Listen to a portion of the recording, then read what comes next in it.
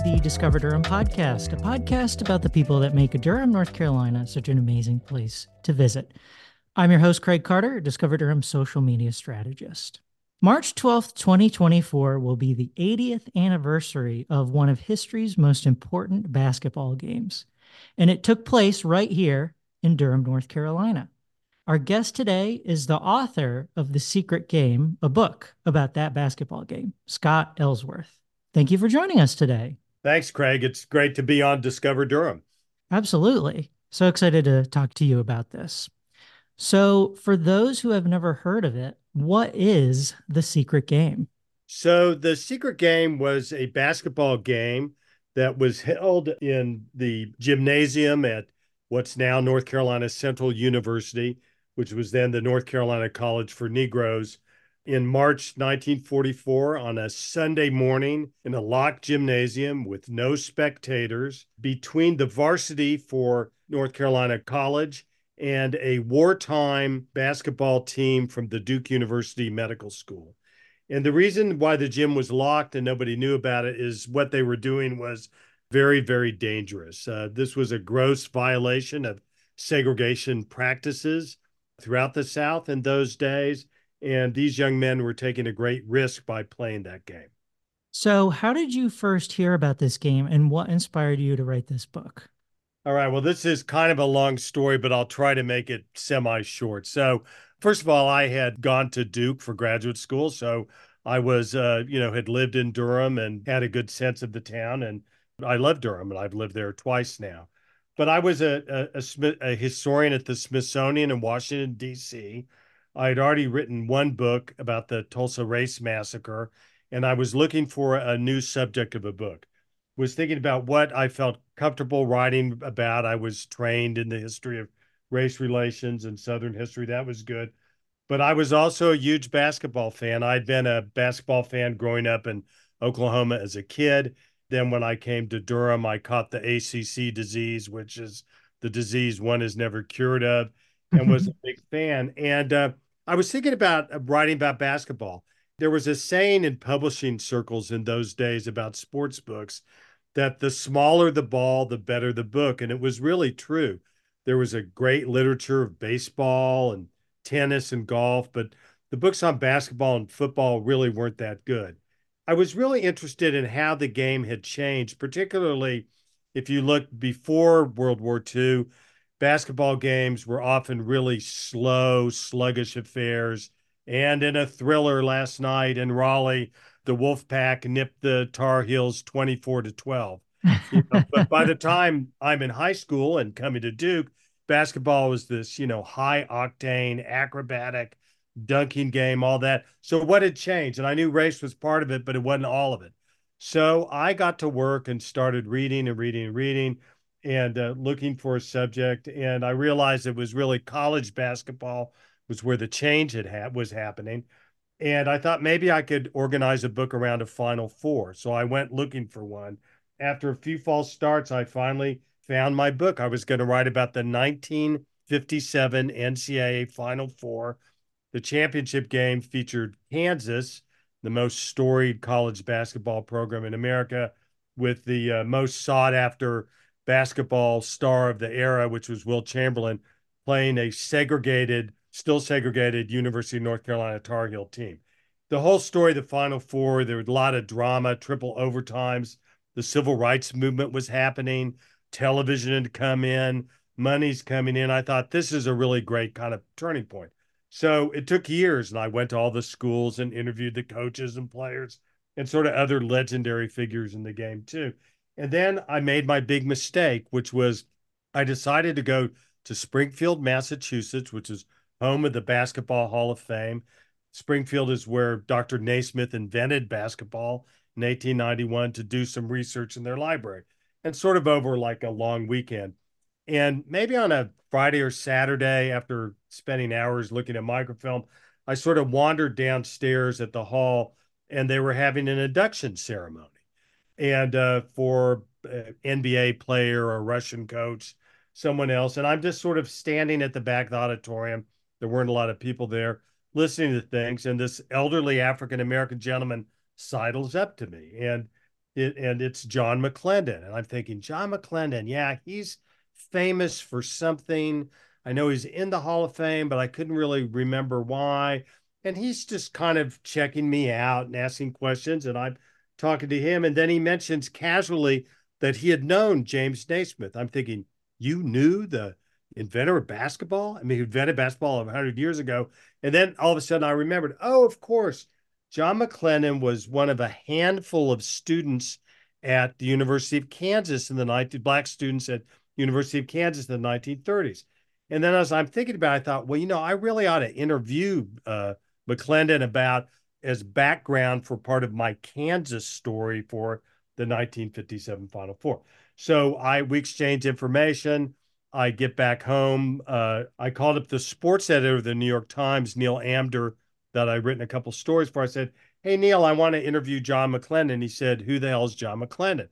And I explain, and I say it's going to be a story about how difficult it was for coaches at HBCUs in the segregation era to travel to away games and things like that. He said, that's fine. So I then fly to Cleveland, Ohio, where John McClendon was living, went to his home. We sit down at his kitchen table, and I do an interview for my story about basketball coaching in the 1950s. And it's all great. And then at the end, he says, oh, wait a second, I got something to show you. And he goes upstairs to his home office and he comes back and he's got these sheets of paper stapled together. And at the top, it says racial firsts in basketball I've been involved with by John B. McClendon Jr. And it's an amazing list. McClendon was the first African American coach to win a national college basketball championship, the NAIA, in the 1950s when he was at Tennessee State.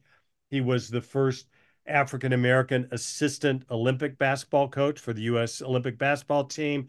He was essentially the first black coach in the NBA. He was also the first African American coach at a predominantly white institution. This incredible list, but at the top of this paper, it says 1944, first integrated college basketball game in the South, North Carolina College for Negroes versus, he'd written Navy Medical School team from Duke. And he's talking along, and I'm thinking, there's no way this happened in 1944. I mean, that's 10 years before the Montgomery bus boycott. That's 20 years before Selma. It's even 30 years before the last team in the ACC got its first black player, which was then the University of South Carolina. So I said, hey, coach, and I'm trying to think, this is 1954 or 58 or something. It couldn't have been then. And he starts talking about the game. And as he's talking about it, it was exactly at that moment that my book on the 1957 Final Four sunk beneath the waves forever. And I was on the trail of this new story. So, and it took a while, but that's the genesis of how that happened. Wow, it's interesting to hear that path. I find it so common when you do creative work like that, where you start with an idea and then just one thing happens after another and you realize in a place that you never started with. Yeah, exactly. That's exactly what happened. And he knew who his players were, of course. Coach did, and got in touch with them. It took a while to figure out who the Duke players were, but once I got one, I said, this is a big event. I mean, this is 4 years before Jackie Robinson desegregates the Major League Baseball, and that's in Brooklyn, New York. 4 years before that in Durham, North Carolina, young African American and white men are risking their careers, maybe their lives, to play basketball with each other. And I thought, this is a big story and needs to be told. Absolutely. I noticed reading the book, it reminded me kind of like the Marvel movies where there's all these origin stories Mm-hmm. and it kind of leads up to all these principal characters coming together. What inspired you to structure the book in that way? Well, I think there were a couple reasons. One was there were just so many great stories. And, when I wrote this book, and there still are relatively few books written about basketball, before the 1960s.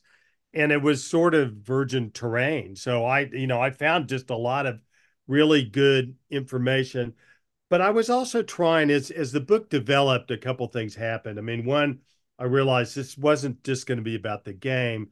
it's also going to be, about how central John McClendon is really to the history of the game. But it was also a book about a forgotten generation of Southerners, mainly African American, but with some white allies who, in the decades before Rosa Parks refused to get up off her seat and Montgomery off the bus, they were fighting an undeclared war against segregation.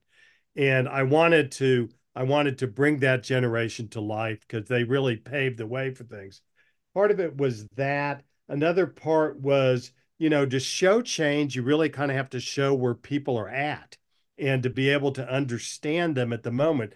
Right now, the idea of young blacks and whites playing basketball or Hispanics or anyone else, that we wouldn't think twice about that. That's nothing special at all. But that was really a dangerous moment. So I wanted to put that into context so people could see what was going on. But it was following the stories. I also there was one thing about basketball. Look, it's our game. It's a North American game invented by a Canadian in Massachusetts. We have been by far, North Americans have, although things are changing, but we've been the dominant feature of the game. This is an American game. And I really wanted to write a book that connected basketball to American culture, both in how it had influenced the culture, but also how the culture had influenced the game as well too. And wanted to write a bigger book and to have us celebrate basketball as a part of our heritage. Absolutely. There are a lot of fun appearances from famous historical figures that are kind of adjacent to the story. I noticed Pauli Murray, Harry Truman makes an appearance.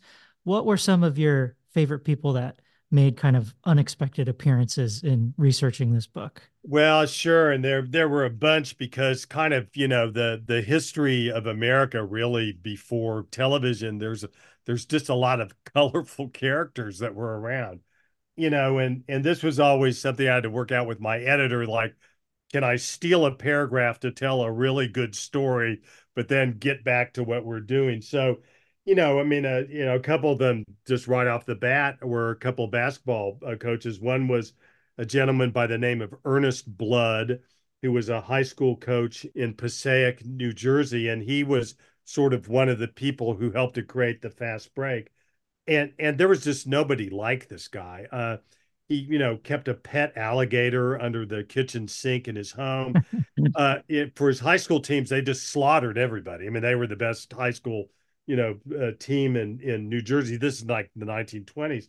But he would bring his 400-pound pet black bear to the games, who would sit on the bench, and then at halftime, Zepp, the bear, would shoot free throws. So, I mean, there were characters like that once you ran into him, you couldn't leave him. You had to put him in. Another was another coach before the war named Frank Keeney, who was up at Boston guy, but he was up at the University of Rhode Island, and he really built the Rhode Island program into something. And he did it, using the fast break. But he was a classical scholar at his halftime talks. Instead of, okay, we got to go get him, he's quoting Shakespeare and Homer and Socrates. When the team goes to play in New York City, he thought it'd be so polluted that he put smudge pots, which give off all this horrible smoke, and he lit them in the gymnasium so the players would get used to it. So there were just so many just great kind of sidebars that, just to give the flavor of the times, I just simply couldn't resist. Yeah, I found that to be a pretty entertaining part of your book. Looking at the notes section at the end of the book, the amount of research that you did was pretty staggering, from interviews to purchasing historical references on eBay to referencing what seemed like 100 books. What went into researching this book? Right now I'm the author of 4 books. I've been, a historian at the Smithsonian. I've taught at Howard University. I teach at the University of Michigan now. So even though I write for a general audience, I don't write for other scholars. I do a lot of research, and I can tell you, and this took decades to do, but I've never worked harder to unearth a story than I did with The Secret Game, simply because there were so few records, there were so few things, and you really had to go and do it. But I made a decision early on that, while it is nonfiction, I was going to write it in a novelistic way. I wanted people to be able to get into the lives of these characters and follow them. And the book opens with a North Carolina Central player by the name of Aubrey Stanley. Aubrey'd grown up in a Beaufort, North Carolina, a little fishing town on the coast, and he expects that he's going to work as a fisherman too. World War II happens, things change, and he's given this opportunity to go to college. Well, he's never been out of his county before. And so on this fall day in 1942, he gets on a Carolina Trailways bus and makes, what for us is just a few hour drive, but is this epic journey of his lifetime. He's never seen hills before and stuff like that. And I thought that was such an important moment that I ended up going on eBay. I got Carolina Trailways bus schedules from 1942. I got highway maps and I plotted out, and I wanted to see what he did on a similar fall day. So it was doing a lot of work like that to really kind of bring things alive, and to have people be able to see, what does the countryside look like? What did the trees look like? What did things smell like? So it was really an effort to add these types of things that you see in some nonfiction, but you see more often in novels, and to really bring it alive and to have the reader be right there with me. Yeah, I reading it, I did appreciate the novelistic approach that you took to it instead of just it being like a history book that you would get from a history class. It made it very entertaining. Right. And also, as someone who's done research for writing projects, I appreciate doing hours and hours of research for a sentence or a paragraph. Yeah. That's what you have to do. And Yeah. it's a lot of the stuff, it just doesn't, it's all in the background. That's how you get there. And it's the little details that make things work. Yeah, I appreciate that. So you were able to interview John McClendon before he passed. Oh, I spent a lot of time with John McClendon. I mean, days and days and days, but also hours and hundreds of hours on the phone. As one of his former players, as a number of people who knew him said that he was the greatest person they'd ever met in their life, and he was such an interesting person. He grew up out west in Kansas and then in Colorado. Kind of came from a rural background. He was not a very good basketball player. Didn't even make his junior high school team, but he was absolutely brilliant.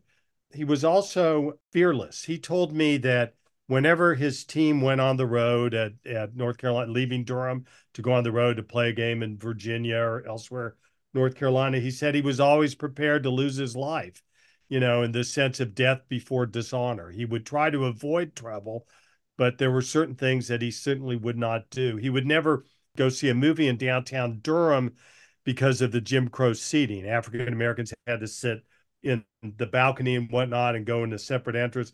He wouldn't do that except when the movie Wuthering Heights came in, and he was a great reader. He knew Emily Bronte's novel. He loved it, and he just couldn't resist. So he snuck in and went and saw, Laurence Olivier, right there at the Carolina Theater downtown.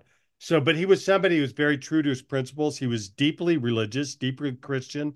He would always say grace before a meal, even if we were on the road somewhere and at a Wendy's sitting down to have a burger, he would bow his head, want to bow his head, things like that. But nobody was a stranger. I mean, everybody loved him. Children absolutely adored him.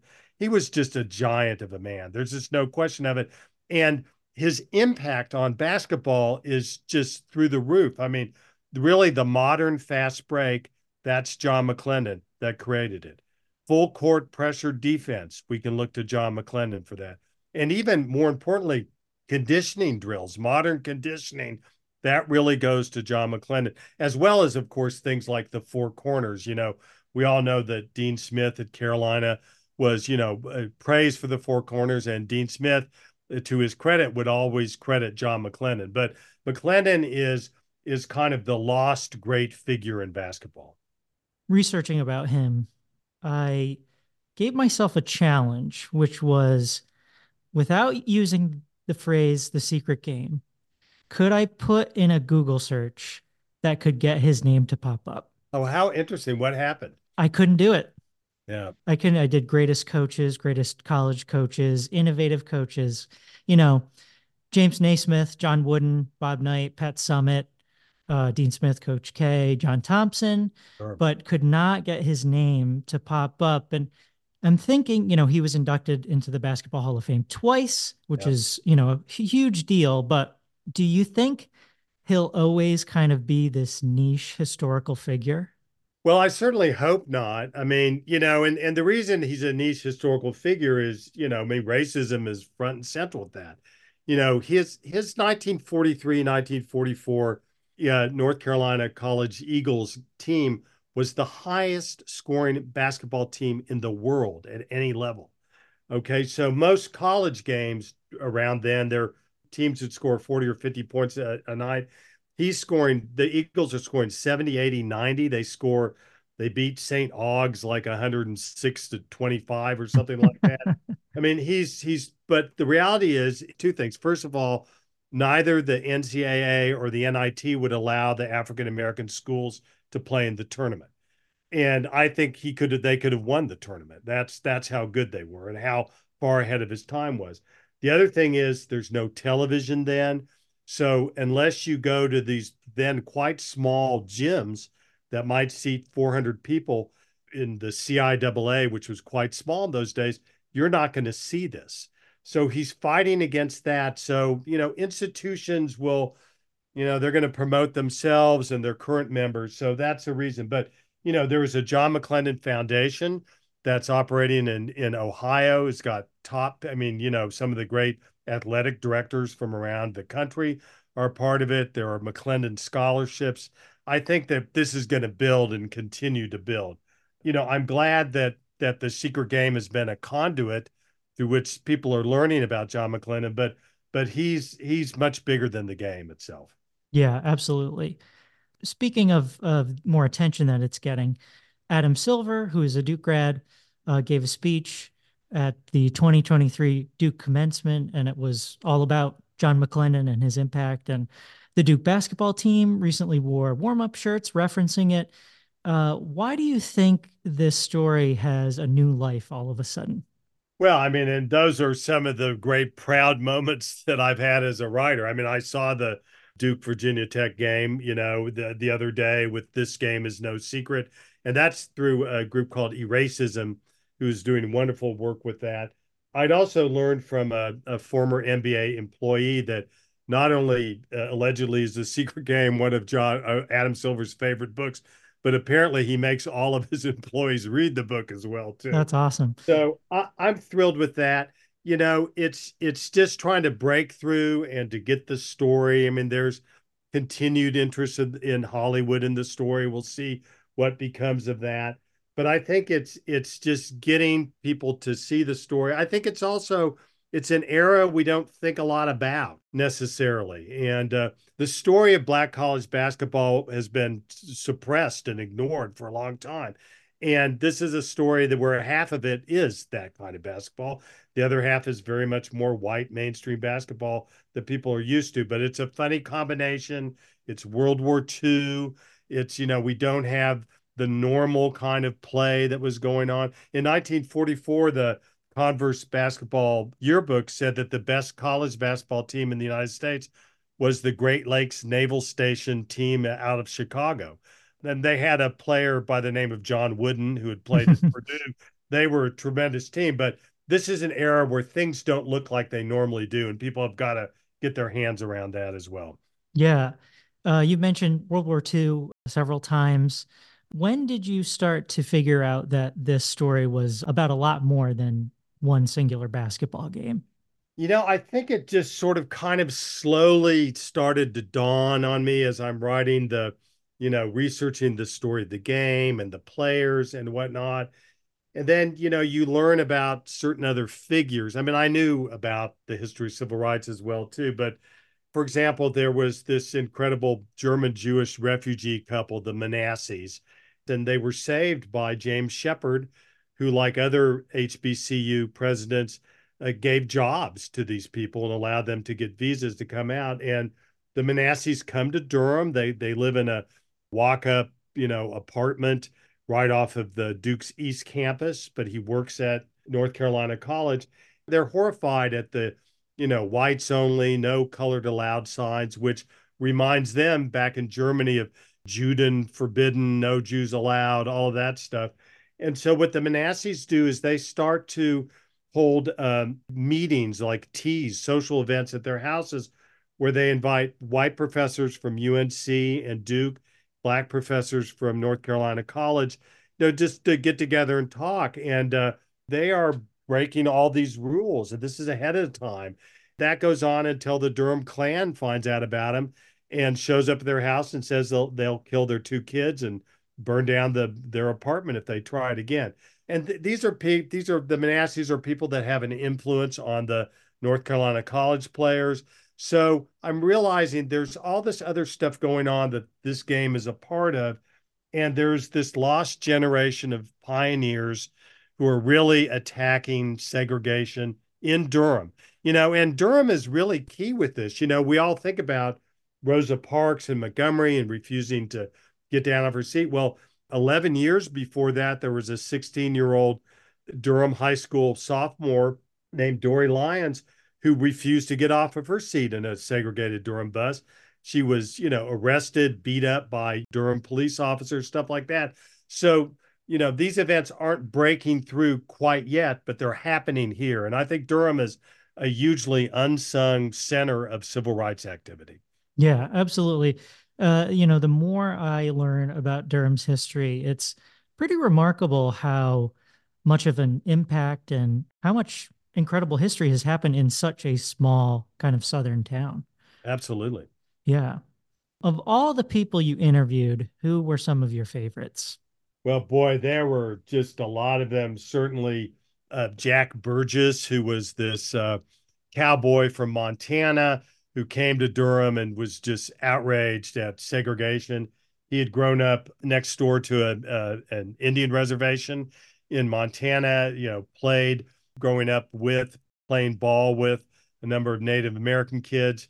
And so he had a different outlook on things. I will tell you that hands down, my favorite interviews were with Ed and Pee Wee Boyd I was hoping you'd in, say Pee in Wee. Durham, and Pee Wee was he was the manager for the North Carolina Central team, and had a very long history in Durham, working a career in recreation and whatnot. And his wife Ruth, who was from a very prominent family in Hayti, and they were just the most stunning interviews. Some of the most, I mean, I've done the thousands of interviews at this point. Some of the most stunning interviews I've ever done in my life, because they didn't pull any punches. They were very open and honest about people, about their foibles and their faults as well as their wonderful things. The stories that they told just had me just side splitting with laughter, and they just brought so much color and life to the book that I'm just thankful for them forever. But they, look for Pee Wee and Roof if you pick up a copy of the book, because they have just wonderful stories to tell. Yeah, Pee Wee definitely seemed like a larger than life character for He sure. was, believe me, he was totally larger than life. Yeah. So getting to the game itself, recreating something that was not televised, recreating it through oral history, basically. What went into that? Well, a lot of work and a lot of common sense too. You had to just kind of figure out how certain things would happen and where they would go, and to try to, I worked on this for many years. And, as I got to know the Duke players, Dave Hubble, Jack Burgess, think this is normal, but as they start thinking about things, then they'll remember other things. So other memories will come up and they'll tell me about them, give me a call or whatnot, and you put things together and try to figure out exactly how things works, and you would just try to grab those nuggets and go from there. But what happened too was, even though this game was secret, and there's a story about how it was, I'm not going to spoil it for readers, but how the game was discovered, how the Durham draft board found out about it, and how certain things happened afterwards. But, I also got lucky and ran into how the ripples of this happened. And one incredible ripple is that summer of 1944, just, weeks after the game, word of the game had kind of spread amongst the college basketball community in North Carolina. And it made it to basketball players at University of North Carolina and Chapel Hill, white players who had heard there's this, quote, new kind of basketball being played at this small African American college. And they didn't really know where North Carolina Central was, but they drove over to Durham and found it and started to get in playing pickup games with the black players and realizing, oh my God, these guys are so much more advanced than we are. They're doing things like that. And then those players then, as the war ends and they go back home and they become coaches and players, they start to take McClendon's ideas in different places. So a lot of it is just trying to make those connections between what's going on. I also had a longtime civil rights activist and others in Haiti talk to me about how they knew the game, that African Americans were in the game itself were finally having a level playing field against whites. The fact that they won the game and did so well was an inspiration, but it's also part of this process of people starting to liberate themselves. One activist told me we had to have a civil rights movement in our minds before we could have one in the streets.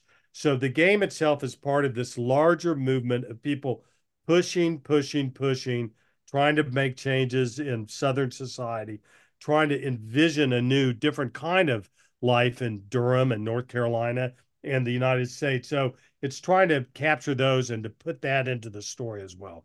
Yeah, that's really fascinating. It's so interesting to hear how certain events kind of have that butterfly effect or those ripples. Before we wrap up, is there anything we didn't talk about that you'd like to mention? Not too much, yeah, just aside from the fact that, and I mean this from the bottom of my heart, I absolutely love Durham. It is an amazing place. I must tell you that when I came to Durham, I arrived in August of 1976 from Oregon as a brand new graduate student in the oral history program at Duke.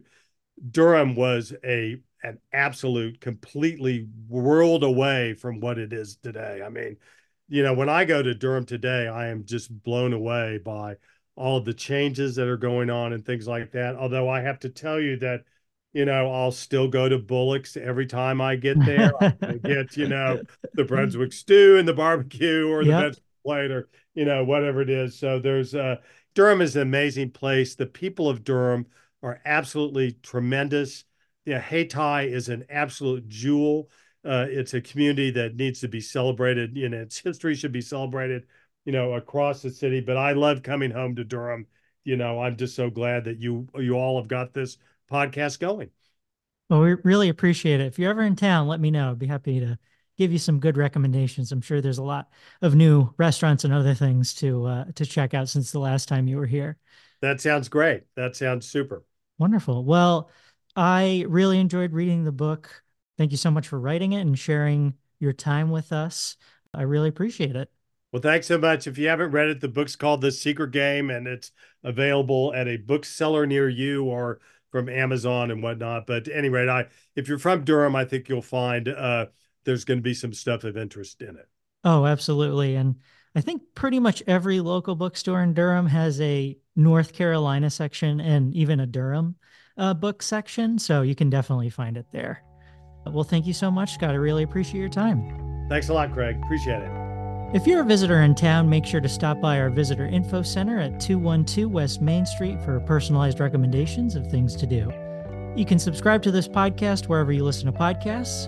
To follow us on social media, search for Discover Durham. Thank you to American Underground and Earfluence for hosting us in their podcast studio, and a special thank you to Blackspace and Zone for our music.